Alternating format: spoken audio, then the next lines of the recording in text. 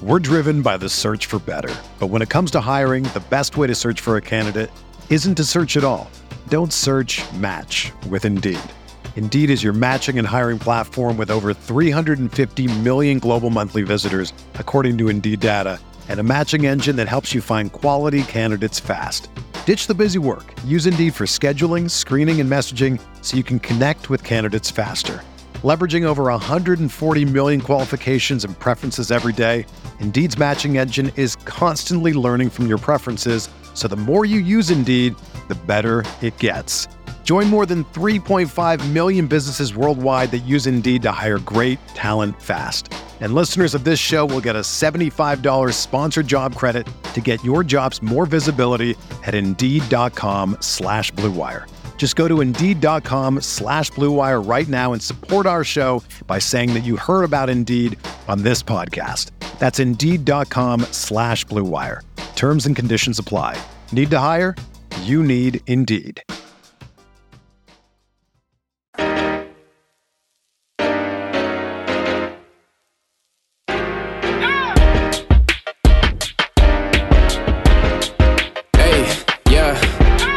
Feel like Kobe in the fourth quarter. This is the Day More NBA podcast brought to you by Blue Wire Podcast, coming at you Saturday afternoon. Didn't do a podcast after last night's game, but I do have Britt Robson here to discuss, honestly, one of the best basketball games I feel like I've watched in person. Last night's Nuggets-Wolves game in Denver that the Wolves came out on top, obviously. Again, I got Britt here. We'll go through the game and what that game looked like. Britt, you also wrote a column on Friday morning that came out that kind of hits on the end of the season, and we'll get into whatever else we get into on top of that. But man, we just got to start talking about that game last night. It was the atmosphere in Denver was really incredible. Wolves fans and Nuggets fans, and then the basketball game was great. Karl and Jokic. Really incredible. What was the thing that stood out to you most from last night's game? Well, I really liked the sways. I liked the people would call them runs, but they really felt like tilts or counter punches or something. I mean, it was what was interesting was that the Wolves very rarely were the answering back team. They were mostly the forging ahead again team. So it made dictating is what Finch called it. Yeah, it made for an interesting dynamic because Denver did get a lead. You know, I obviously saw the game on television, so I had the commentary. And when they went ahead, like it was I think it was late in the third or early in the fourth, Ben said, this is the first Denver lead since 9-7 in the first quarter. So it had been like 2.5, 3 quarters of lead. And then they did get a brief lead, and you began to think, here we go.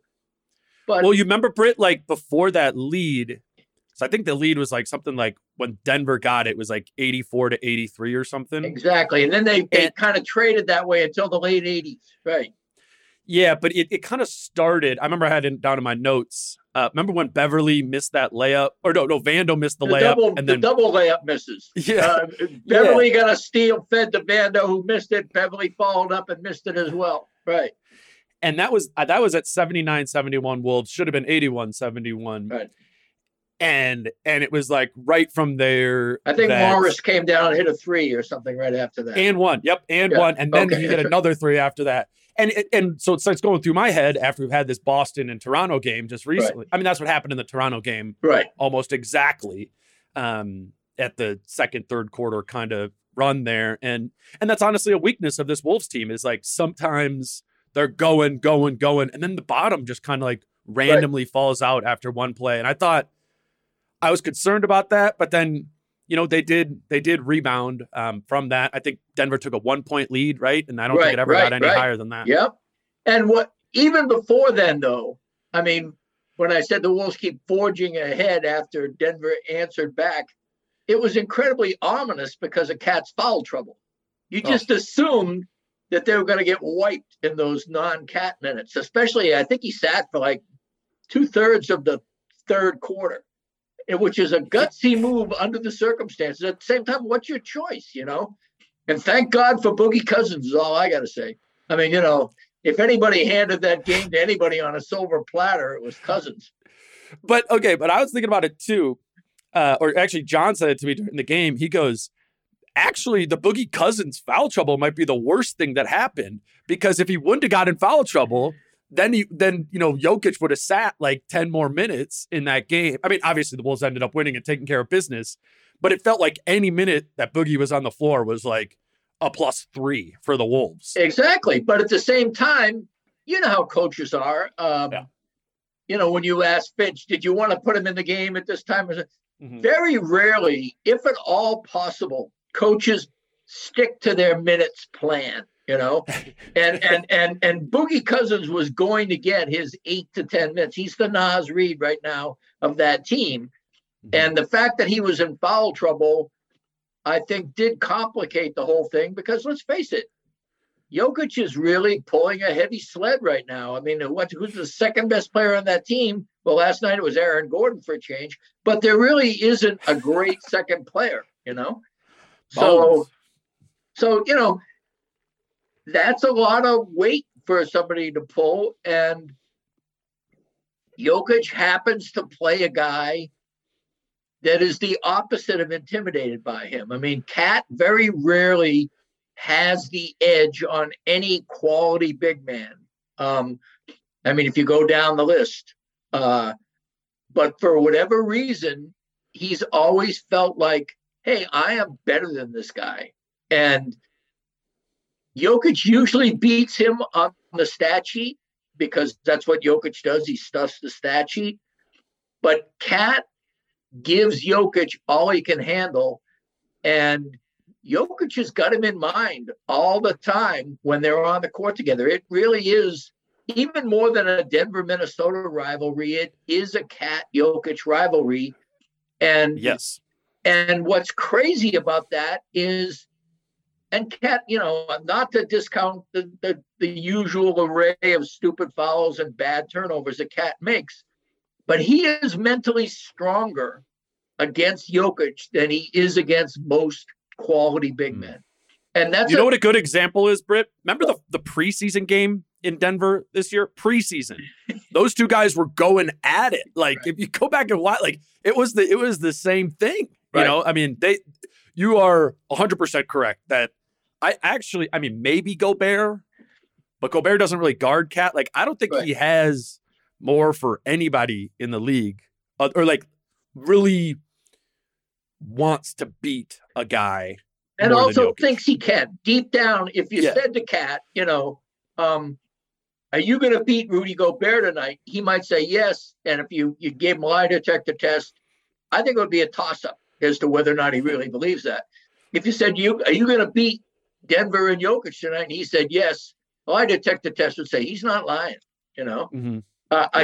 And so it is wonderful that there is a rivalry where Cat is an alpha psychology guy. There was a play. Did you see that little smile on Jokic's face when he baited a foul at one point in time? It was just like this really kind of supercilious, gotcha, kind of thing. They just it's a great rivalry, because no reasonable person would say that Cat is better than Jokic. Let's face it. But I like my odds against Jokic's team with Cat on my side, because at the very least, he takes enough out of this Nuggets trump card to expose the rest of the team. And, and that makes for some great games. Well, and the exposure to the rest of the team is huge. And I think one of the determining factors, because I don't know if we can if you want to say it was a 10 out of 10 from Cat and Jokic, which maybe Cat, it was like a 9.5 out of 10 because of the foul trouble, but really stellar performances from the two of the centers. But it was, the surrounding cast and Cat's surrounding group, showed up in different waves. D'Lo with 22 in the first half, Ant with 14 in the fourth quarter. I thought all of the bench guys actually delivered at times, maybe not for every one of their minutes. I thought Malik Beasley had huge threes in the second half. Taurean Prince, which I want to talk about later, because I think this is going to be the lineup we see closing for crunch the Wolves. time in the playoffs.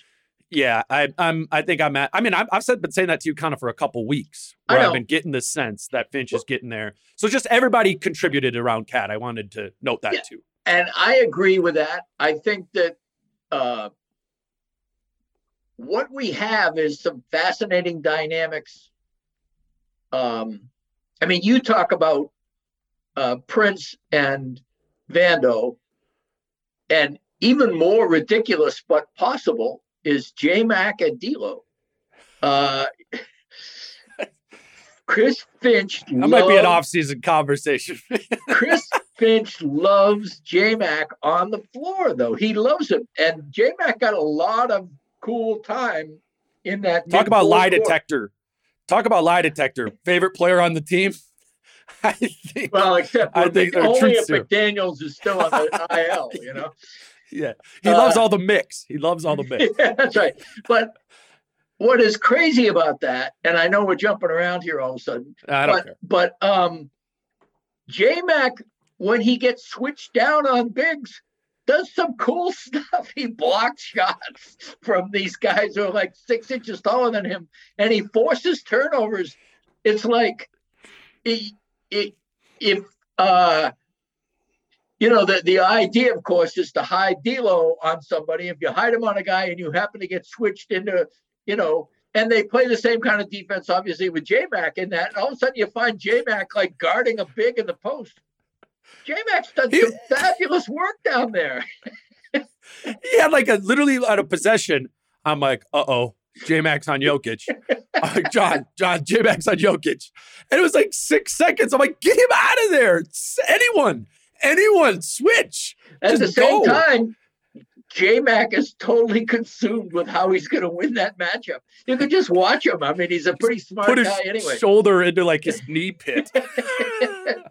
Well, who did he blocked the shot on either Toronto or Boston down in the low block, the other day. And I think he's had 2 blocks in the last 2 games guarding power forwards. And so, and Britt, he made all his threes last night too. Because the one thing that's been going against J-Mac, right? I know, but he's shooting 25% on the season on even catch and shoot threes. You know, So the 3-point shooting hasn't been there for him, and I don't know if you can bank on that to come. But that he has been a positive contributing player for 3 months now without being able to hit a shot for the most part. Right. I mean, that's a really, high compliment. And also when you're 5'9" guarding a 7-footer.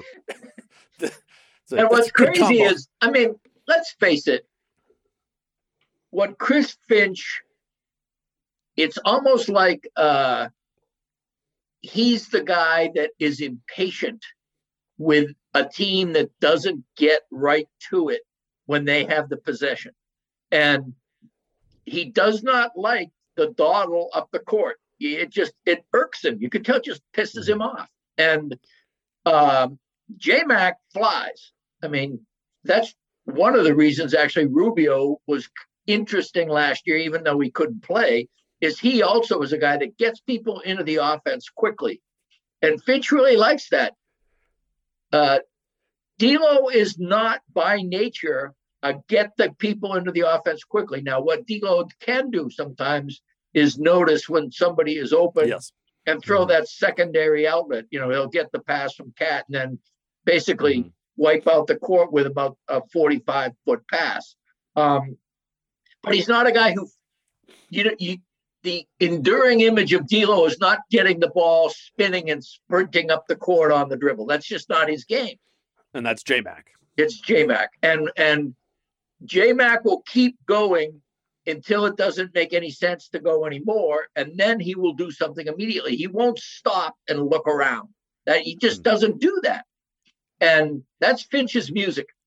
Finch get over the half court line, look at what you got, and get rid of the ball. Start the ball movement and the movement without the ball. And so, and that, quite frankly, what's great about that now is that works with the second unit, because the second unit is a giddy up unit. And, you've got all those Iowa Wolves connections. I mean, it was so much fun last night to see Nas feed Vando on a dunk and one, a baseline dunk. Just it's they've got, the second unit has got a little of that years together cooking, and that, just how many second units is that true? I mean, maybe teams that make the playoffs year after year and don't monkey with the roster much, but for a team that has been a chronically bad team, to have three guys that have pretty much played a lot of time together for 3 straight years is a benefit. I don't know. Again, I don't know how much the benches will shorten in the playoffs and whether we'll see all of those guys for extended time. But if we get Nas and J-Mac and Jalen Noel, who didn't play last night, and appropriately so, it really worked out without him. But I mean, and if Vando happens to slip down there because Prince is getting above minutes with the starters, you've got something you could cook with there a little bit. So, that'll be fun too. Yeah, and I want to say with like the Vando part of it, the Vando and Taurean Prince part of it, is they're both important. Like they're both needed important to guard in that Cat absence. I mean, I think one of the reasons Prince closed last night was because Vando did the Cat and foul trouble heavy lifting on Jokic.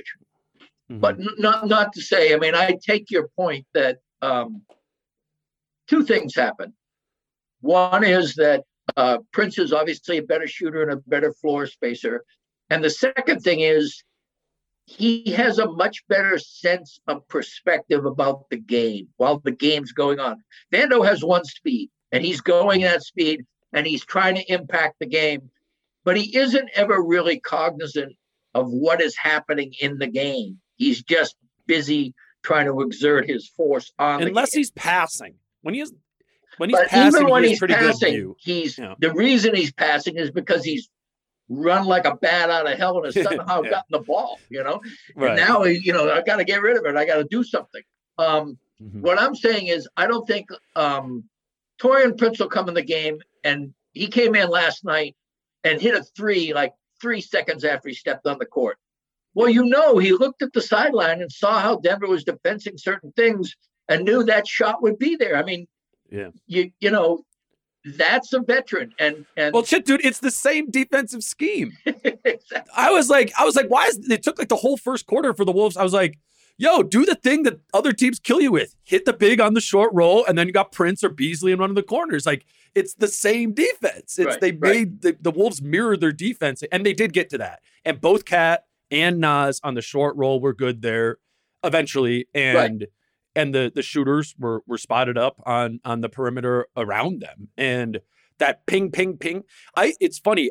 I didn't realize that Cat had 0 assists in the game.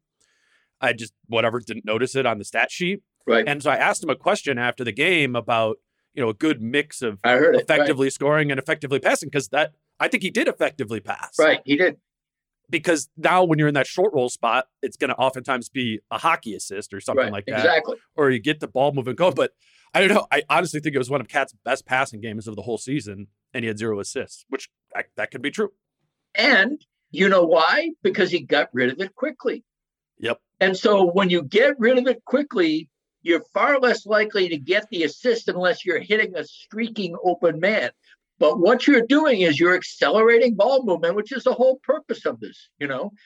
Finch wants the ball to move, whether or not, somebody's going to get an assist. But even if you're 2 back of that, Beasley does that some too.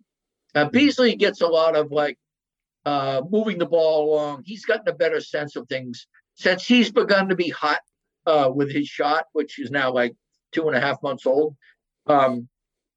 He passes more likely. It's a weird identity thing. When he was not hitting a shot, he was desperate to get in a rhythm and would take those shots anyway, which is why everybody hated. That's a good point. In that first month and a half, But it does feel like now Beasley gets those hockey assists, and Prince has always been good at it when he's not in ball hog mode.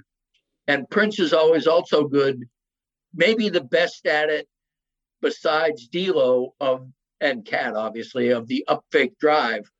Prince is pretty good at that too. And that's a huge part of it, man. That's a huge part of it too. We're talking about the spacing, but part of spacing is being able to attack a closeout too. And Prince. I remember I think it was the first time we did a pod after they traded for Taurean Prince, and I just I'd watched his Cavs clips from last year, and I think I said to you, I was like, he sometimes passes up on the three a little bit too often to try and attack with the closeout, and I was like, I think in Minnesota, it'd be better if he leaned, kind of Beasley'd it, right? Have a higher percentage of your shots be threes than you ever have before. But I think where I was wrong there is last year, Taurean Prince was slower because he was still coming back from that ankle. And I think we've precipitously seen Taurean Prince get faster over and then even that half step made a world of difference. Mm-hmm. And so come the playoff time, you have to bump Cat's usage up. That will happen. Right. No matter who you're surrounding him with. If his fouls will let him, Yeah. But in per possession, his average touch, whatever, all the usage needs to go up. Right. And it will be better usage. The shots will be cleaner. The passes will be cleaner. He'll have more room to work in the possessions where Taurean Prince is the four around him. Now, he still needs Vando at times, too, and they got to figure out how to survive that when they got to survive that offensively. But because Cat's usage is going to necessarily go up in the playoffs, you need to have more spacing around him. You can't have a quarter, 6-8 minutes where you get broken by the Vando ignored thing. And, that's what totally changed. Jokic was just chilling in the paint, and then Taurean Prince got into the corner, and he can't do that anymore. I would agree with everything you just said, and I think it's perceptive. The only caveat I would make is that Cat has to hit those shots because that's the end of the possession if he misses. One of the things that the Wolves have had an advantage is Vando does extend possessions with offensive rebounding. Prince will not give you that. He will try to give you that.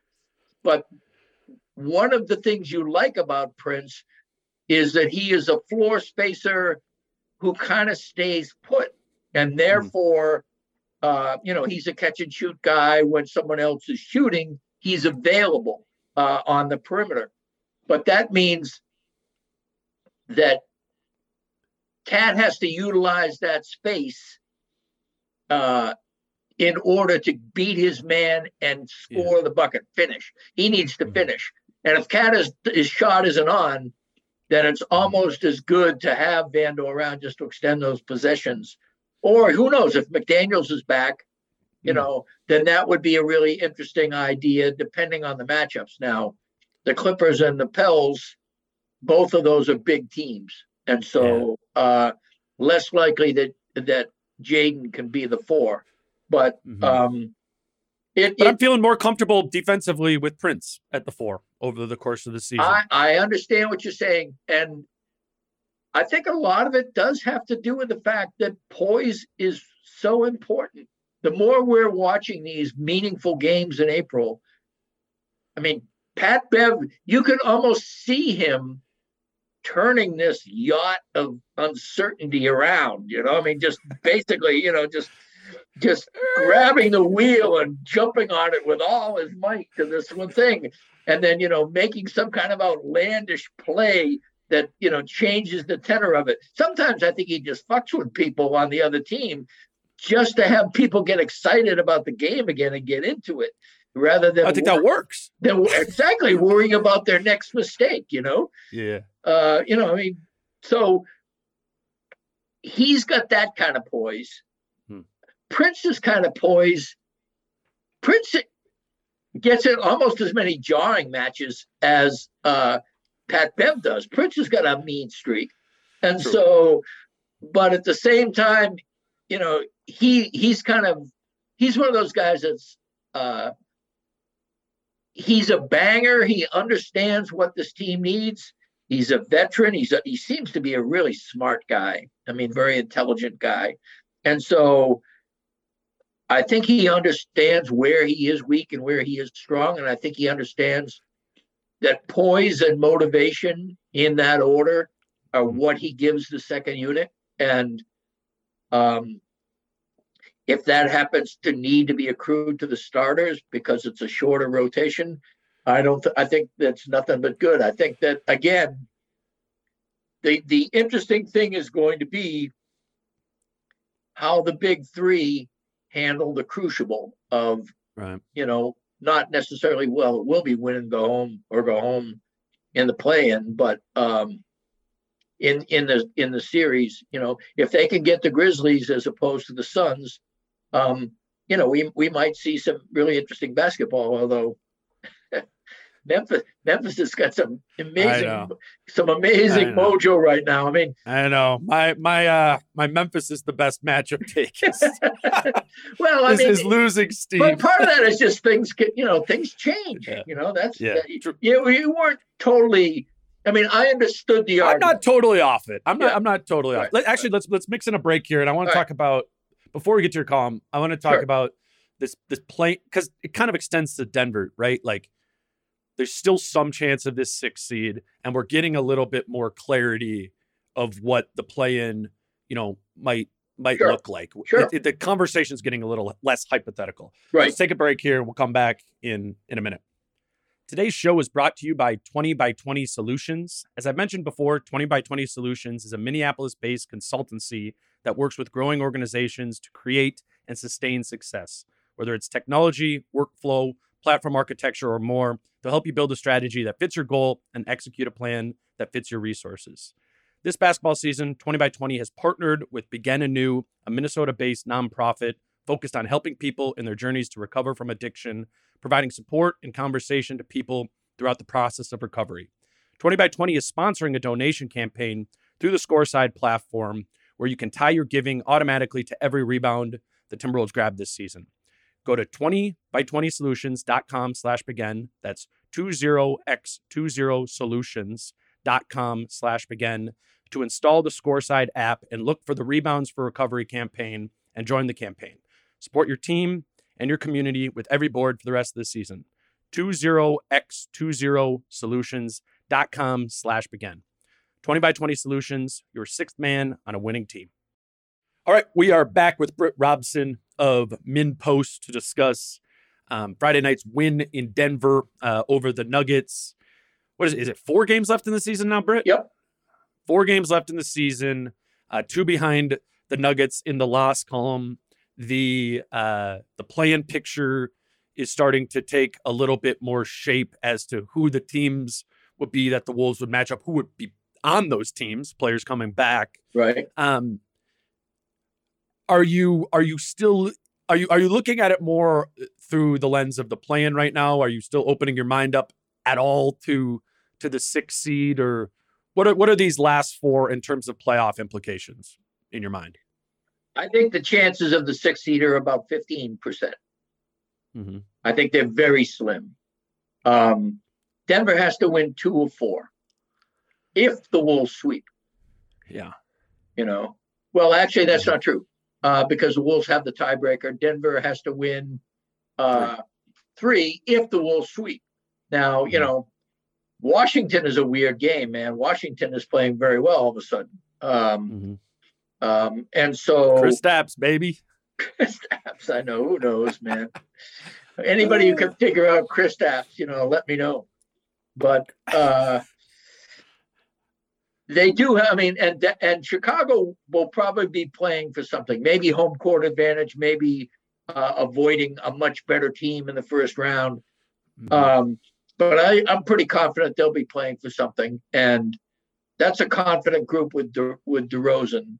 So that'll be a tough game. Houston, they kind of obviously stink recently, man. What you mean?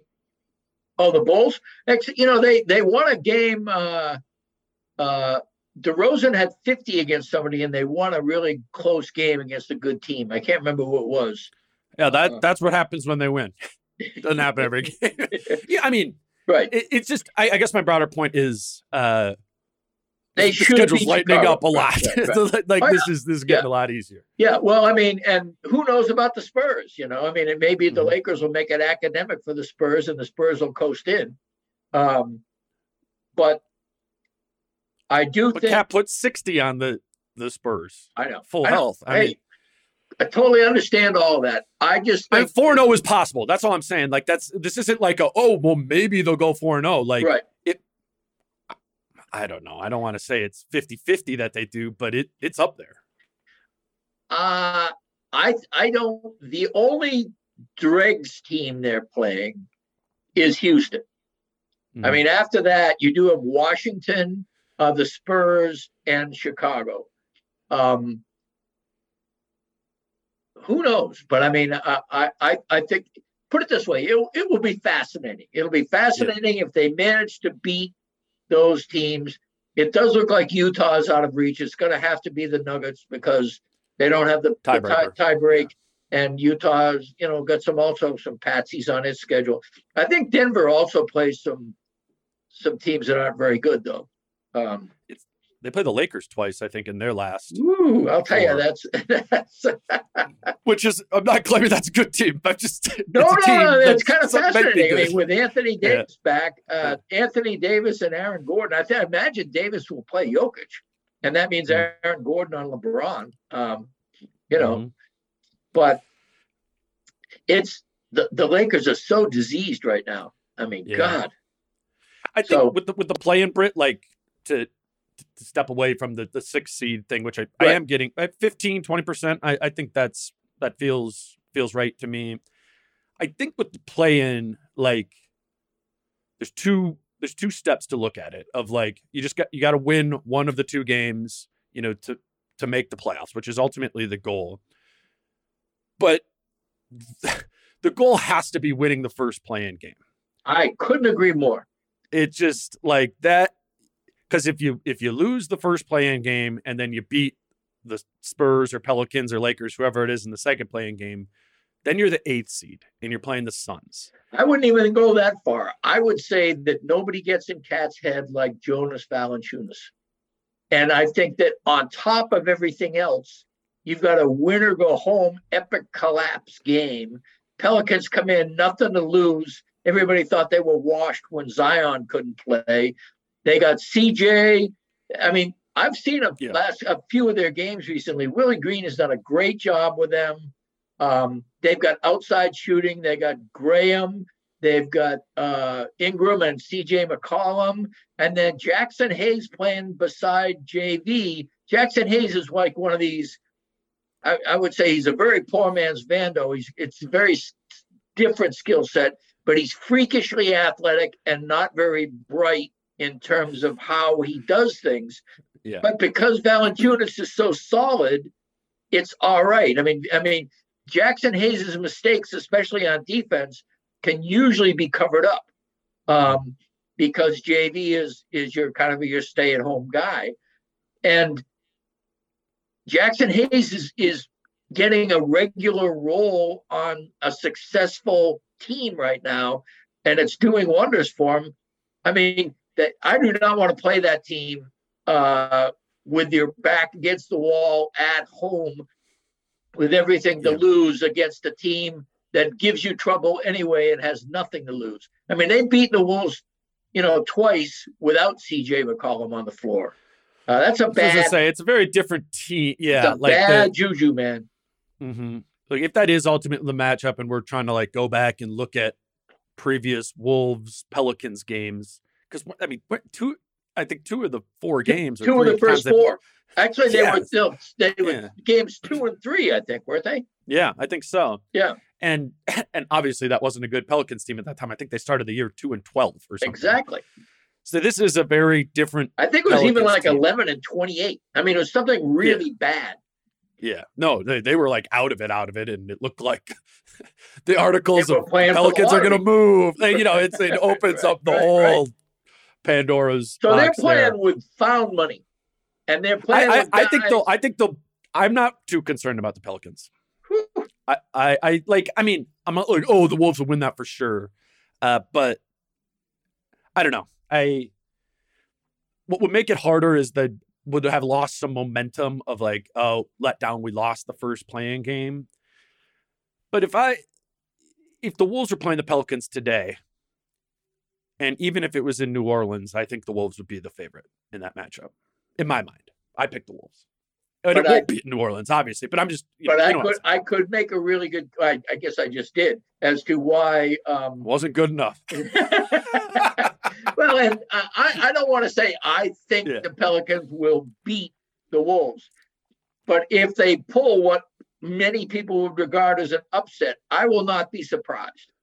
I think the Wolves have as much chance of losing to the Pelicans as they do of losing to the Clippers with Paul George.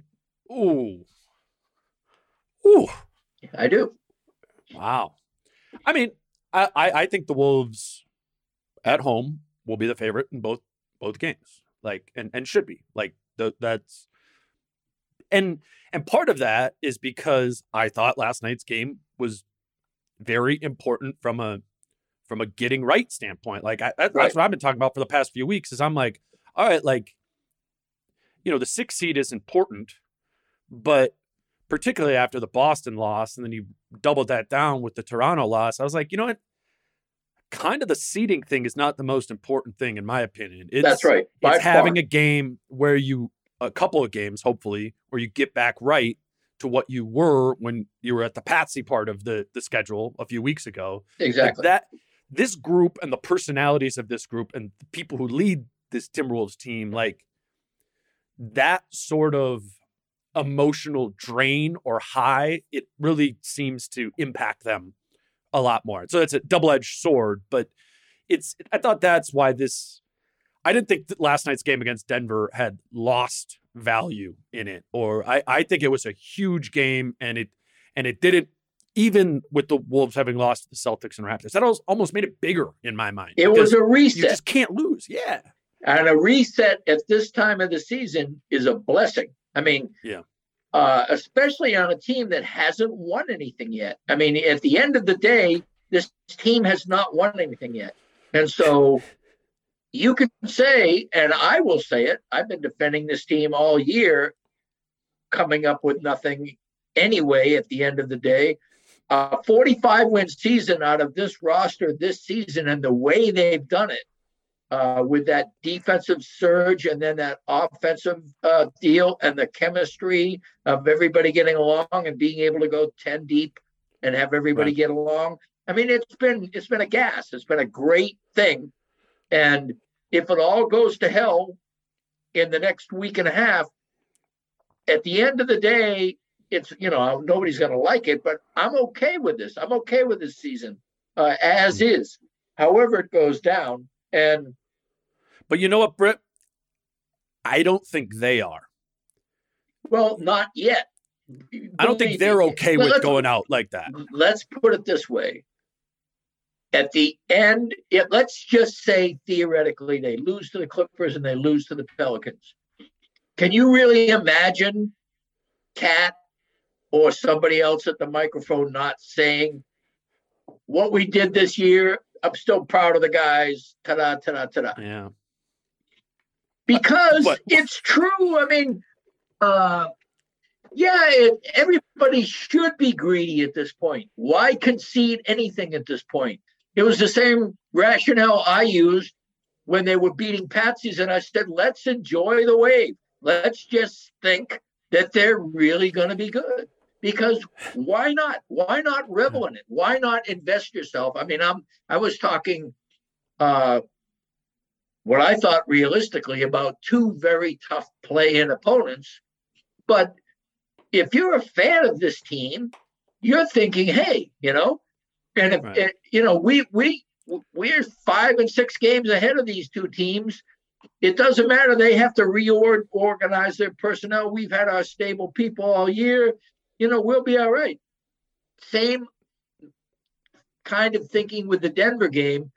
You could argue after the Denver game, what a resilient team. They've been thrashed 4 or 5 times this season. They've lost a series of games where you went, ooh, this is going to hurt them psychologically.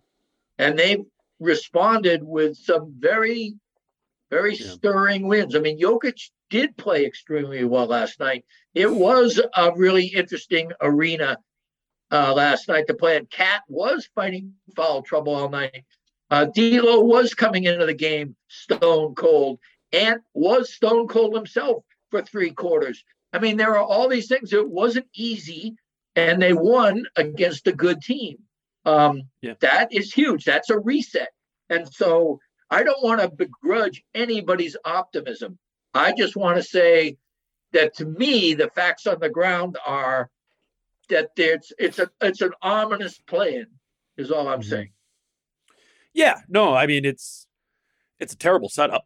I mean, it's bogus. It's bogus. Like, it should be that if you win 7th by like 5 games, 8, 9, and 10, have to figure it out. Seriously, there should. But that's when it was made with the COVID season, the play-in. It was okay. It'll be a play-in if there's this boundary. For some reason, I can't pull the standings up on my phone right now, but I think the Wolves have, the Lakers have 31 wins. So there's no way you can convince me that it's a fair shake. That, and I'm not trying to be like a Wolves homer. I don't care who it is. If it's the Nuggets in the 7th seed, if it's the Utah in the 7th seed, and somehow the Lakers beat them in a one-off game, that's still stupid. It's still stupid. The gap of how good the Lakers were this regular season compared basically to all the teams who aren't taking in the West. Like, I don't know. I think it's stupid, and I think the NBA will love it if LeBron runs through those two, and I think it's bullshit. Right. I agree. It's a really dumb thing. I mean, if I don't know if you saw Brooklyn's last few games, but they're learning how to lose themselves, and so they could be another team, both the Lakers and the Nets. Obviously, of those 3 teams at the bottom of the East right now, Brooklyn has the easiest schedule, but I would argue they're playing the least effectively. I mean, Charlotte looks fabulous, and Atlanta is looking pretty good right now. One of these weird addition by subtraction things. Who would have thought they'd be better without Collins? But that's really kind of been what's happened. So, I don't know. It's on what you say makes absolute sense. The Wolves have 44 wins. If the Lakers have 31, I don't care if they have 35. That's a 9-win gap. You shouldn't be able to overtake 9 wins in one game. I mean, if you want to have an 8-1 hot take. I mean, what are we doing? What are we doing? Wow. There's a guy. I was talking about the play-in with somebody on Twitter the other day, and somebody in the comments section just chimed in. It was so funny. All he said was Clippers in 1.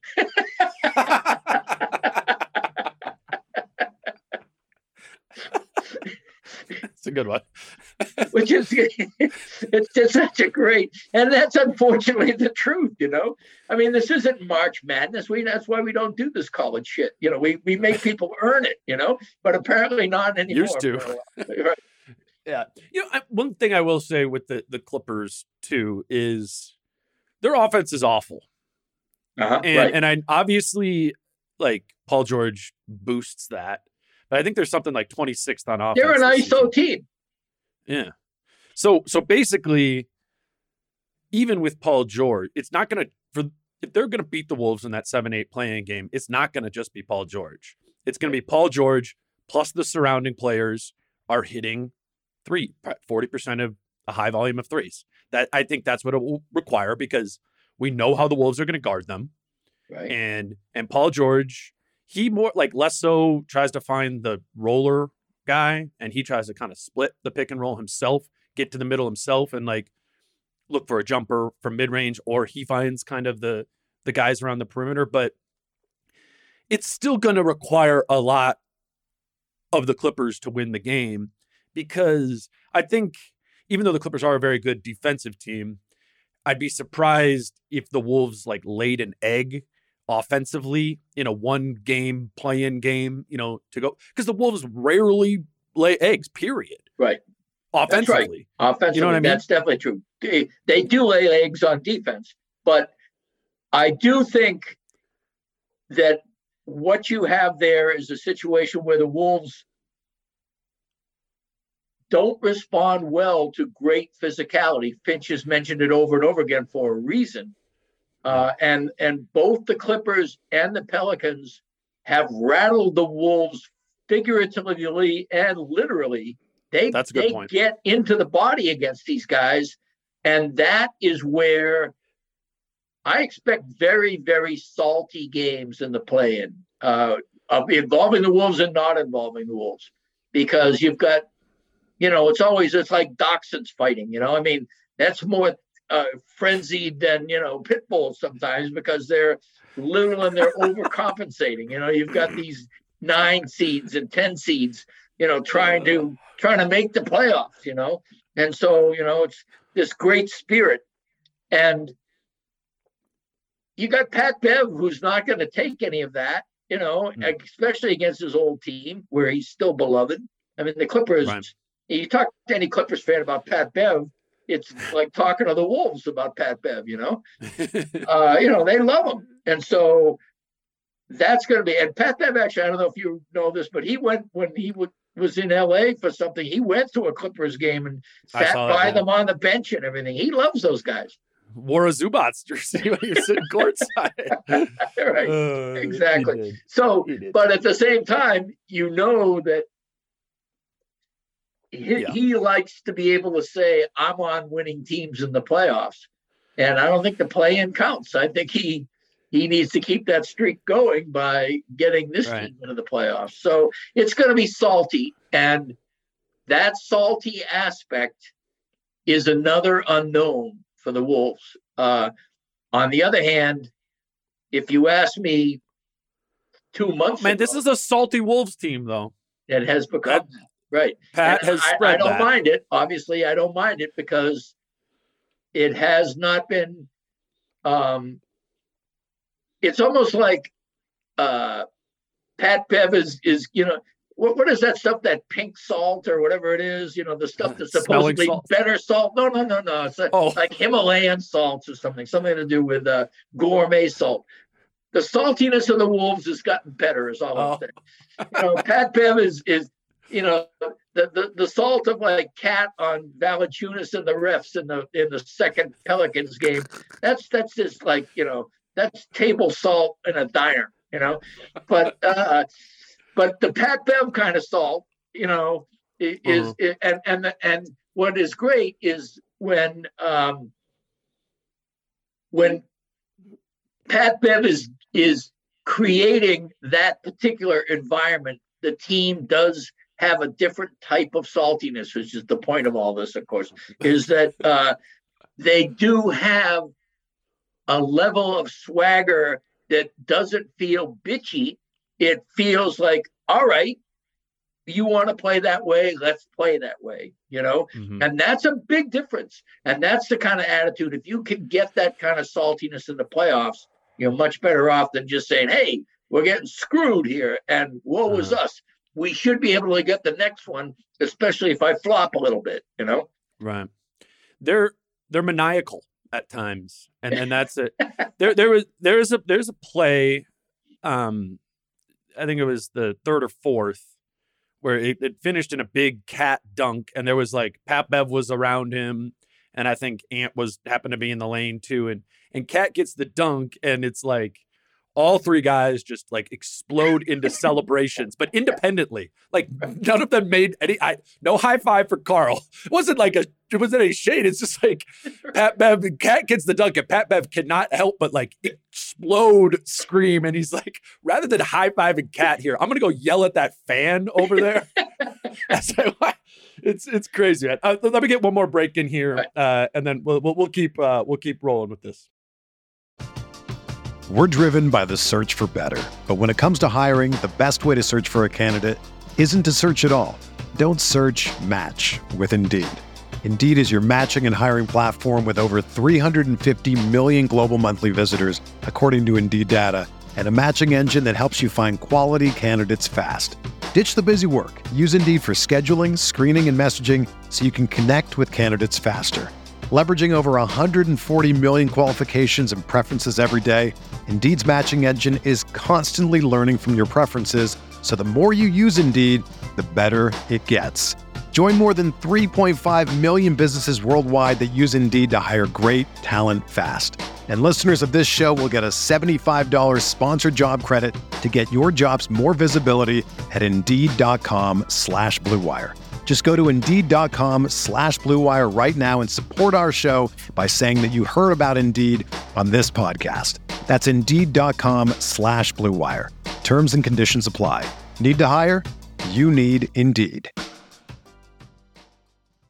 With threats to our nation waiting around every corner, adaptability is more important than ever. When conditions change without notice, quick strategic thinking is crucial. And with obstacles consistently impending, determination is essential in overcoming them. It's this willingness, decisiveness, and resilience that sets Marines apart. With our fighting spirit, we don't just fight battles, we win them. Marines are the constant our nation counts on to fight the unknown. And through adaptable problem solving, we do just that. Learn more at Marines.com. All right, back again for a final segment here with Britt Robson of MimPost. Britt, we've kind of covered a little bit of the Nuggets game last night, the play-in standings set up. You wrote a column prior to the win, which had a fair but a little bit more sour taste to it. I actually read it this morning, which provided kind of, provided like a, I don't know, like an before and acidity after, test. right? Yeah, where it's like, okay, how much of what Britt is still saying holds up after the Nuggets game? And I do think the three main things that you labeled there as kind of the concerns right, as the playoffs come around. I think those things all hold up, and we can talk about. I do want to talk about all three of them, but I'll just read them off here first. You said one of the concerns is that the defense has pretty clearly become a one-trick pony coverage-wise, even though they've tried to add different things. They're a one-trick pony there. Number two, the big three has cooled in recent weeks, at least as a collective group. Maybe not Carl, but certainly as far as getting contributions from all three of them. And then the third part is the Wolves' injury luck has kind of taken somewhat of a dive here in the past few weeks. So I'll let you pick which one of those three you want to start with. Well, I mean, I put them in order because I think that is the order in which I am most concerned. Okay. I worry. I understood why they began to change their defenses. It was way back. You identified Pat Bev talking about switching when you were in Chicago, and that was in mid-February. And that's when we got a taste of, they're not just occasionally throwing a zone in because they need to take a breath. They're beginning to really fundamentally change. Diversify. Low man, high wall, whatever you want to call it. Their bread and butter was an attack-based, low margin of error, but really personnel-friendly scheme.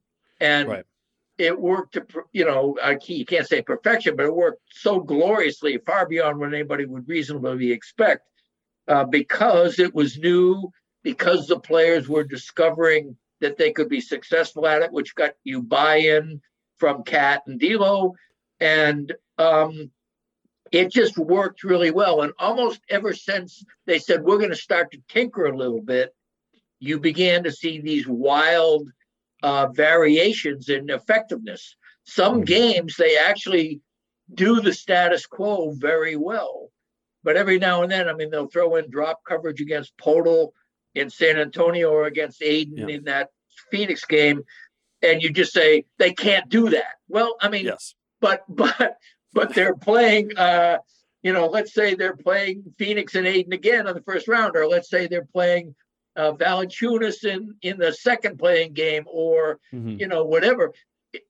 If you're not going to do that, all right, how about switching? Well, I mean, in the playoffs, maybe not the play-in, maybe not a one-game series, but by the second or third game of the playoffs, if you need to, you've begun to learn how you could engineer switches so that you have the matchup you want. Definitely. And for the Wolves, that means getting D'Lo on a guy who is very resourceful as a scorer. That's what I was totally going to say, man. That's the most individual distinction when we talk about scheme to scheme, is particularly back in the beginning of the year when the high wall, low man concept was driving Timberwolves basketball, exactly, as they call it. I mean, part of his identity. Yeah, right. Yeah. And honestly, like, I found it, when things were rolling defensively, I found it really fun to go back and watch defensive clips and just watch D'Lo. Like, nobody in the NBA, nobody played more free safety than D'Angelo Russell did for the first 45 games of the season. And effectively, yeah, hell yeah. But the thing is if you're playing drop, you're not gonna, you don't have the freedom to be able to do that. Actually, that actually puts a lot of responsibility on D'Lo to be, the tag man and physical in that sort of way, which just isn't a strength of his. And then switching, I mean, if you're coming out with a switch concept in a playoff series, it's going to be Luka, point at whoever D'Lo's guarding, come screen for me, let's go. And so you can't, like, it, and it's somewhat opponent based, but that's why D'Lo struggles in those two. The one he's second best at, and why I think it's the Wolves' second best defense right now, is zone, because everyone's a free safety. That's what D'Lo's good at defensively. Right. It's the only thing he's really good at. But if you're going to think you're going to win a playoff series playing zone, has it ever happened before? I mean, I don't know. The Mavs got close last year when they went. They went Boban and Kristaps and 2-3. Remember that? Guys, right? Yeah, God, I love that 15-foot front court. Between Boban that was awesome. And Kristaps, right? That was awesome. 7-6 and 7-4 or whatever. Boban played more minutes in the playoffs, I think, than he did in the regular season. That was a lot of fun. They played zone really well last night, though. The Wolves did. They did. And you know why? If you can contest, they contested very well. Their contest against Toronto, and part of that was because they didn't know. I mean, the great thing about Toronto, in fact, I saw Toronto's box score last night. I don't know who they beat, but of their five starters, the range between the five starters was 14 points to 19 points. I mean, that's just, you can't play a zone against a team that doesn't have a go-to shooter that you've kind of got half in your mind. All right, when that guy catches a ball, we fly at him, Toronto, okay, maybe it's Trent, but Trent can pass over to, three other guys, Siakam, Barnes, all these guys can put it on the deck, do what they want to do. So, yeah, I think that against the Nuggets, the guy you needed to pay attention to was Jokic. And Jokic was the guy, and he doesn't shoot threes. So the zone is kind of perfect there in terms of, you take care of Jokic when he's inside the arc, and then whoever he passes to, you fly at him, and then you fly at the next guy and fly at the next guy, because they're not, really great shooters on their own. So you run Monte Morris off the line. I mean, good. Like, coming into attack. Exactly. We're in zone, come to the rim. Like, exactly. That is, I do think they'll be able to play it in the playoffs. I mean, not as a bread and butter, but I think we'll see a lot of teams play zone in the playoffs, or more than we have before. Maybe not a lot, but there's been more of it this year. I think across the league. I think it's still really hard not to imagine it to be anything other than a placeholder, though. To hope that you can do your shit at the other end, so that you survive the zone moments. You also can't talk shit about the other team's center not guarding Cat if you're going to come out on the other side of the floor and play zone. You know what I mean? Like, right. Part of the playoffs is it's about individual challenges, winning your individual matchup. Right. I mean, that's forcing so much of it, forcing an adjustment as a result. Yeah. I mean, if you can win it enough to flip the dynamic, then you've got some value. And to be honest with you, that, it kind of resurrects something we just talked about a minute ago. Vando and Prince both have the ability to tilt things in a new direction. We have no idea whether it would be a really good direction or a really bad direction because they're not stars, but they're distinctive and their presence changes things. Yeah. So that if Prince gives you the benefits of Prince being on the court in a major way, that may flip some matchups. Same thing with Vando. If Vando suddenly becomes very effective at what he does, and of course that is why all basketball freaks who aren't just looking at the scoreboard love the playoffs, because it's a ever evolving chess match, right. Possession to possession and game to game and matchup to matchup. And so, yeah, I understand what you're saying about the zone, but that's my point. Getting back to my column. Yeah. If zone is your second best defense, oh my God, and the fact of the matter is that you still have only one pony. And we don't really know whether other teams, if you have let's say you have Phoenix, you have Chris Paul, Devin Booker figuring out the high wall, that's death. I know. I think they don't have anything for the Suns. I think I just like. That's exactly right. I mean, and I'm not sure many other teams do too either. No. Yeah, it's really not. Yeah, because Chris Paul, he will publicly stated he will laugh. He has laughed. He has laughed on the record about how often teams play drop against him. So if Cat's gonna play drop, he'll go, okay. Here, I can make 50% of it. Right. Yeah. Or here we go. I'm not going to take it this time. Here comes Booker. You're gonna come in and show. Okay. Well, now we got Cam Johnson in the corner. Yeah. And if you're scrambling, he's just going to wait for Vando to clear and then hit Vando's man. Yeah. He knows all the machinations of how this is going to work. And it's not just Chris Paul. We've seen Trae Young do that against the Wolves. We saw Luka do it once they went away from drop against them. I mean, that is what they are. The difference, of course, is they do have Booker, who is so good. So good. Good analysis. I mean, he is someone to be feared in the fourth quarter now. I mean, if you need a bucket when he's going to become, my prediction for the playoffs is that everybody will remember again how good Devin Booker was in the last playoffs. And, he's going to, like Luka and Booker are the two guys I think are just going to be, people forget, it's like Dame Lillard plays a regular season. Everybody says, yeah, he's great. But then he gets into the playoffs and you go, oh, yeah, man, that dude, when it matters, that guy is really good. That's going to be Booker, and that's going to be Luka. Right. Let's move on to your second concern, which is the big three, a lesser big three, as you put it. Well, and some of that is Cat has become first among equals in a major way. He has clearly become the dominant one, and then there is the semi-big two. And that has forced D'Lo and Ant to kind of reorganize their prioritization and their way of playing. Everybody has to adjust to the fact that Cat, if you're not feeding Cat in many, many different ways, you're not playing the best way on offense. Well, for somebody like D'Lo, who really enjoyed being the dictator for the first month or two of the offense this year,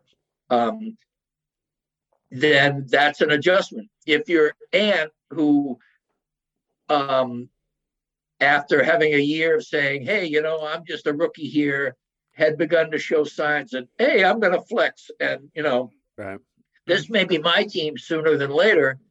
Not really. You've got this guy who's having a career year. So those adjustments are psychological. And then on top of that, you have Ant's pain in his knee and D'Lo clanking at the time I wrote the piece anyway. He had a fabulous first quarter. And when D'Lo isn't scoring and Ant is in pain, teams can all the more load up on Cat. And what we've seen, this is a pattern now. I mean, it's a very clear-cut pattern. Cat goes off in the first quarter despite whatever anybody's throwing at him, but they wear him out. They get chippy with him. And part of that's the Wolves defensive scheme too. I mean, I think Cat has been really in shape this year and been able to handle the aggressive defensive scheme and get up to the level and recover and all that. Good point. Very good point. Yeah. He wears out because they rely on him a lot on defense. And so, can you imagine if it was Cat 2 years ago in the shape that he was in? No shot he could be doing this. They wouldn't win a game, right? It would just be a horrible. But that is an excellent point. I wish I thought of it when I was writing that particular section of the column, because what we noticed from Cat is that because he gets tired, in addition to the fact that he gets mentally besieged by this. I was going to say, it's that too. Probably more that, actually. He starts to commit offensive fouls and make stupid turnovers.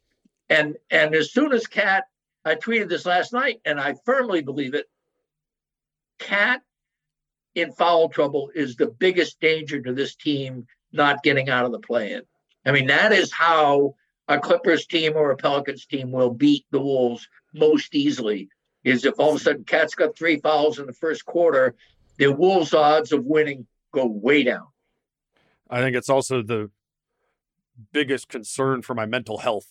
I'm so sick of it. It's like, it's hard, and I don't even, because a lot of them are chintzy fouls, let's face it.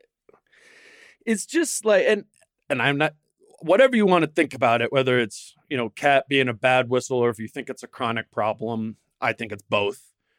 But it's just like, it's really old. It's just really old. Honestly, I mean, how awesome has Cat played in like 10 of the last 20 games? Like, excellent games. And in almost every single one of those string his first quarters together for like the last 7 games or something. And it will be like an all-star. Even the 60-point game. Even the 60-point game. He was in foul trouble. He got pulled 2 different times for like an extended stretch of minutes because he was in foul. I mean, it's like, I guess the glass, looking at it very half full, is like, if that is ever resolved, which I'm not banking on, right? That is the next level for Cat. Like that hints at a and he's already at a really high ceiling right now. But I mean, because it's not just the minutes he's off the floor, and now you're replacing him with Naz Reid, or which is obviously a drop off there. He gets out of his rhythm.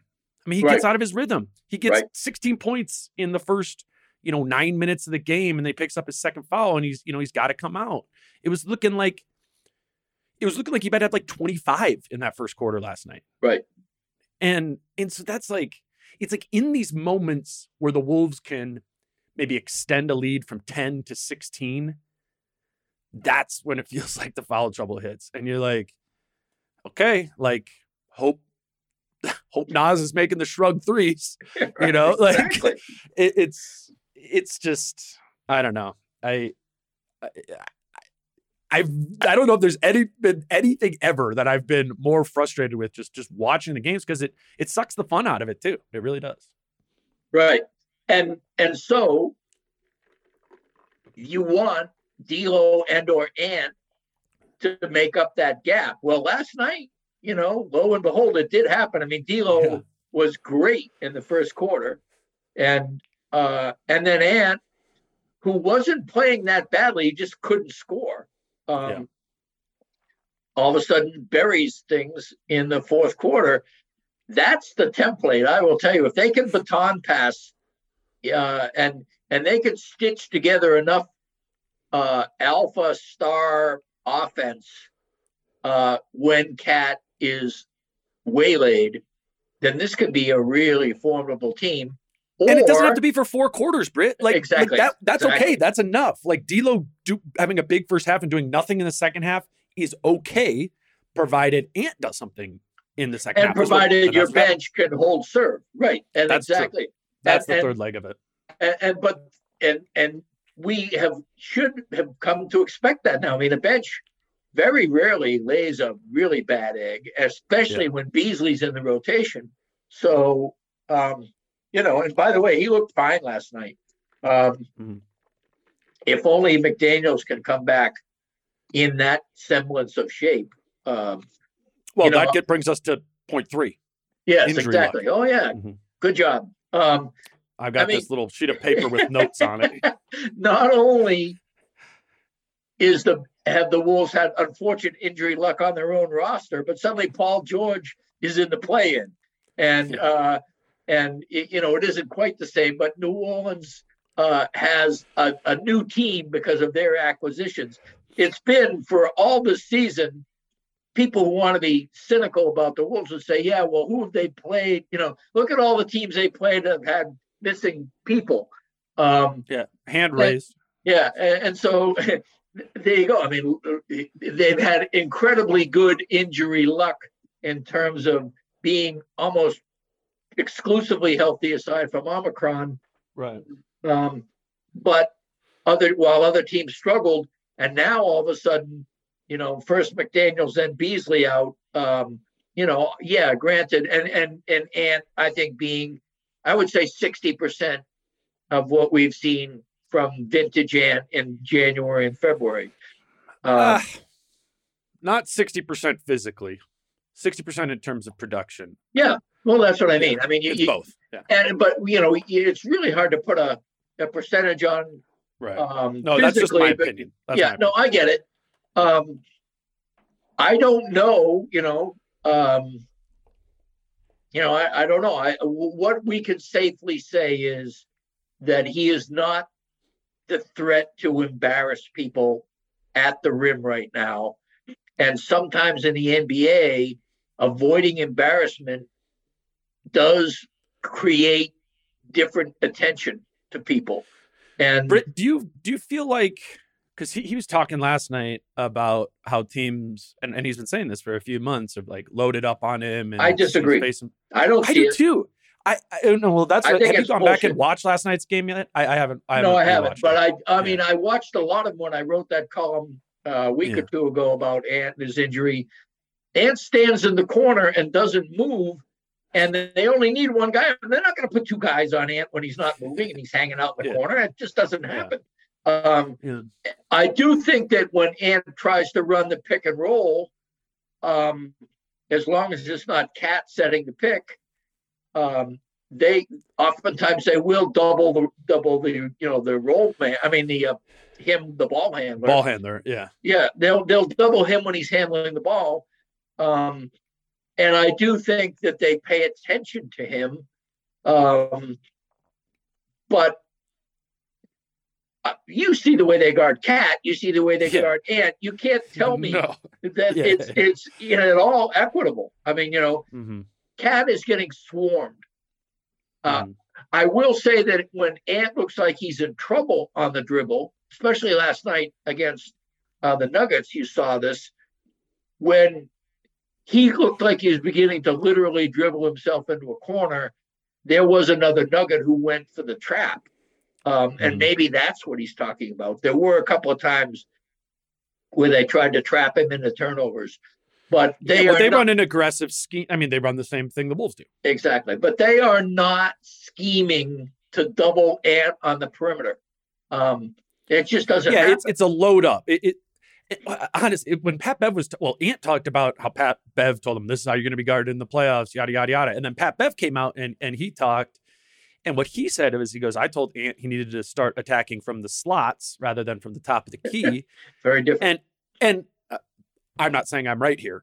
Right. Pat has a much better bet. But for me, in my mind, when I think about it, when Ant is lining up in the slot looking to attack, then what you see is the weak side defender come all the way over to Ant's side on that block there. And so now he's got to beat his guy from the slot, but there's also going to be another guy at the rim or at the block there every time. So I actually feel like I like when Ant is tacking straight on from there. The problem is when Ant is attacking straight on, if I was coaching against him, I would play drop there and try and force him into taking those 15 footers, taking away the rim to do that. And I also think, I don't know whether this is the foot or whatever, he's been a lot more turnover prone off the dribble lately. teams are reaching in and getting, they're Rokoing and Pat Beving him in terms of just he can't complete the dribble in traffic as well as he was before. And so, maybe that's part of it. It is different. And what Ant said, he goes, well, last year I would just come down the floor and I could walk into a pull-up three. Like, people wouldn't be up on me there. I could isolate, and it's one guy. And so to some extent, that's because he couldn't shoot the three. I know. Yeah. Of course. People put out a red carpet when he did that, Right. Go shoot that three, Ant. What'd you make, like 32% last year? Right, yeah.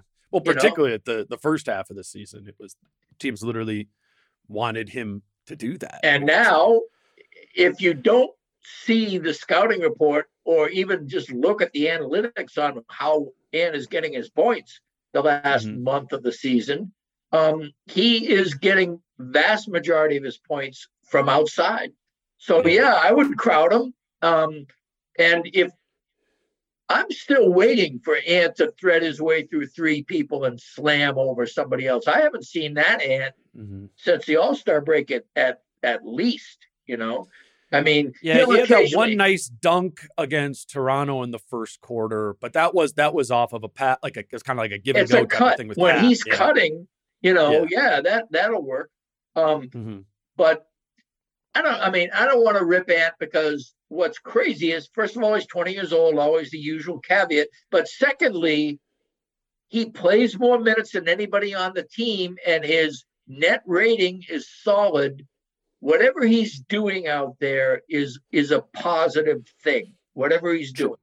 And so I don't pretend to know enough about all aspects of the game to figure out why. I do think he magnetizes at least one man and has another man thinking about him wherever he is. But I also don't think that he gets nearly as much attention as the focal point of the offense as Cat does. And nor should he. Part of the net rating always being good and all of that is that he plays 75% of his minutes with Cat.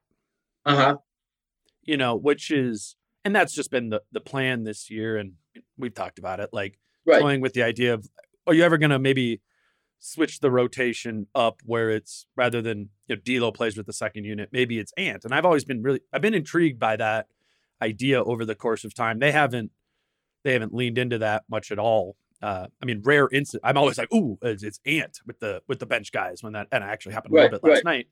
But I think that's probably the next progression for him, is proof that he can be similarly impactful on the game when he's on the floor without Karl. And maybe that won't be a playoffs thing or whatever. They'll be on the floor together a ton.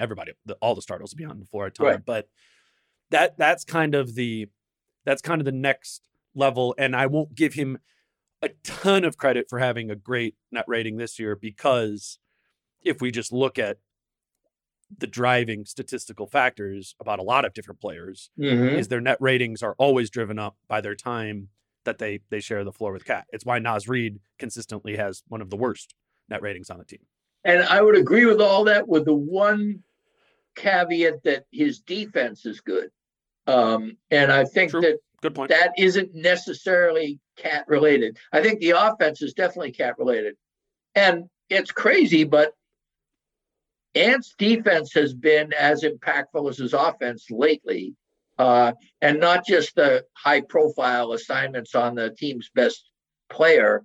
And as always, this has been true of him throughout his career as far as getting better, but he comes and goes on defense. Sometimes he's bad.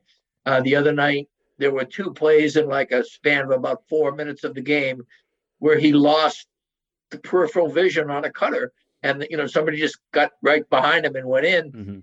I think that play where out of the timeout, Will Barton drove the length of the court and made a layup, I think that was Ant or D'Lo. They looked at each other as the guy was cruising by. Ant is incredible in one-on-one situations when he's locked. Incredible when he's locked in and nobody's screening.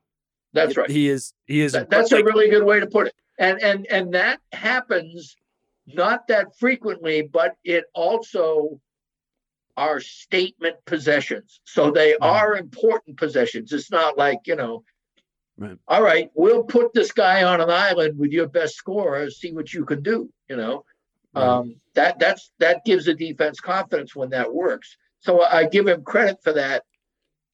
But you're right. Can he be that? Can he be that while also, when he's not on ball, the active player that's picking off passes and generating turnovers in that way? Because those are also right. high profile, and that's high leverage plays. And that's what Finch seeks to speak into existence. He talks about it all the time about, he has the potential to be yada, yada, yada.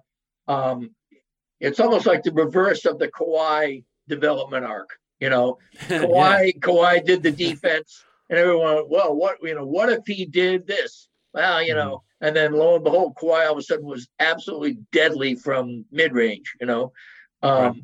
If Ant can show signs of being a good defender and then all of a sudden take the next step into being a pretty comprehensive defender, or to pick another comp, Paul George, who rose and rose as a defender, even after losing Roy Hibbert in Indiana, and he became a really good on-ball but then off-ball defender. I think there are definitely templates for how Ant can be different in terms of growing. And the playoffs are going to contribute to that growth. And also, that is a huge X factor. I mean, for those who, go to bed dreaming about the Timberwolves just stealing a first-round series, Ant going crazy has to almost certainly be a part of that scenario. Because if Ant can give you 42 games out of 6 or 7, things change. They don't lose many games when Ant gets 40. And I think even the first, one game or 2 games into the playoff series, whoever it's against, he is going to realize the value of defense really being more important than in your everyday regular season game. I hope so. That would really please me. That would be, I always say that Ant is much more of a student of the game and coachable and all that other stuff. But at the same time, I never expect him to deliver on it as that capably.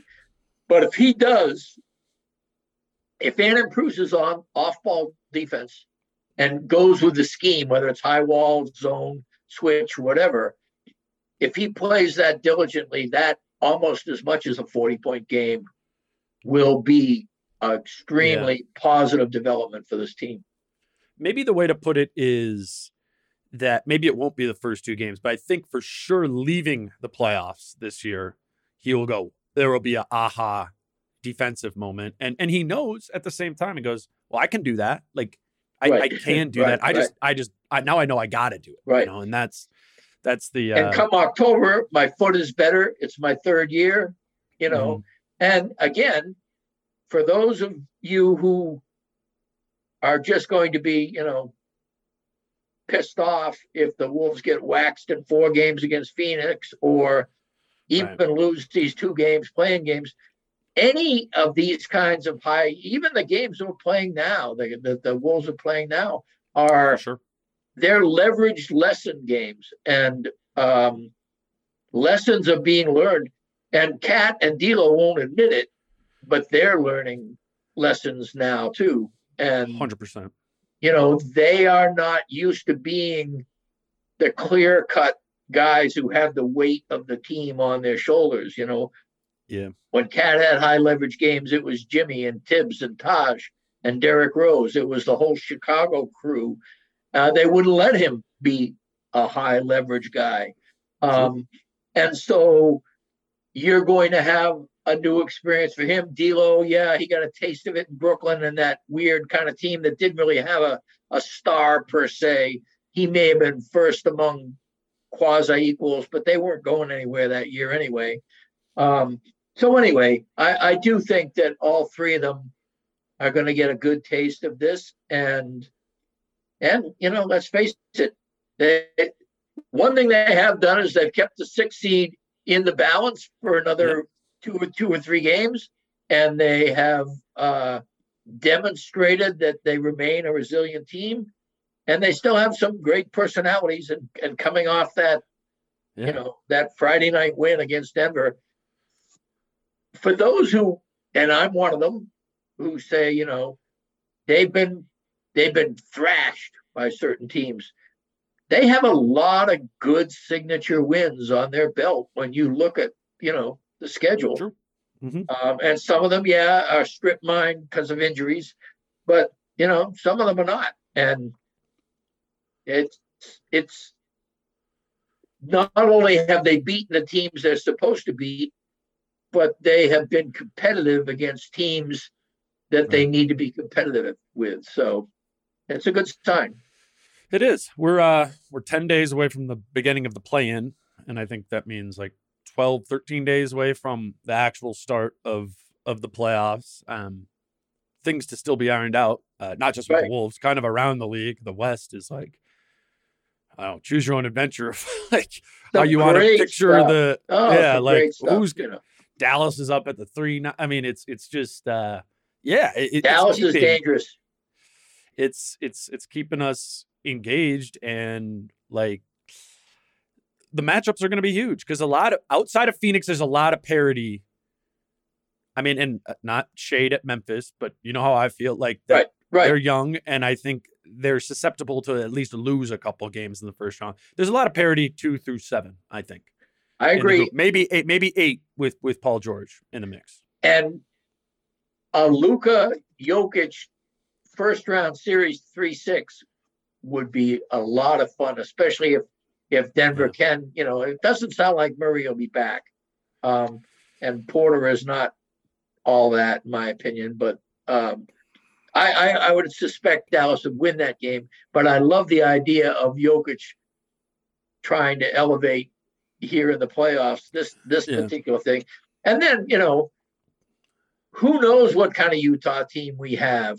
Who knows what kind of Clipper team we have if they manage to get in. But they all got upside. Yeah. They all, like, if it's good Utah, like, I mean, that's a hell of a team. Exactly. We've seen the Clippers be a hell of a team. I mean, look at the playoffs last year with that group. Covington, 11 made threes last night, 43 point. Like, they got some interesting pieces right there. Now, some of that this is what happens when you don't play Brook Lopez, nor Giannis, nor Holiday, nor Middleton. You don't have any of your 4 best defenders on the floor, and Rocco was hot from outside. But, all that said, 153 points is a lot of points. And the Clippers had to feel good about that.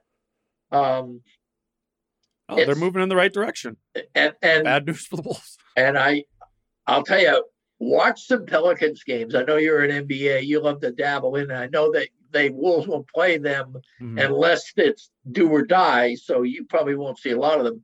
But when I have tripped over their games, and then for some odd reason, I think the way they played the other night, I can't even remember who the opponent was, but I said, Jackson Hayes next to Jonas Valanciunas, man, how long has this been going on?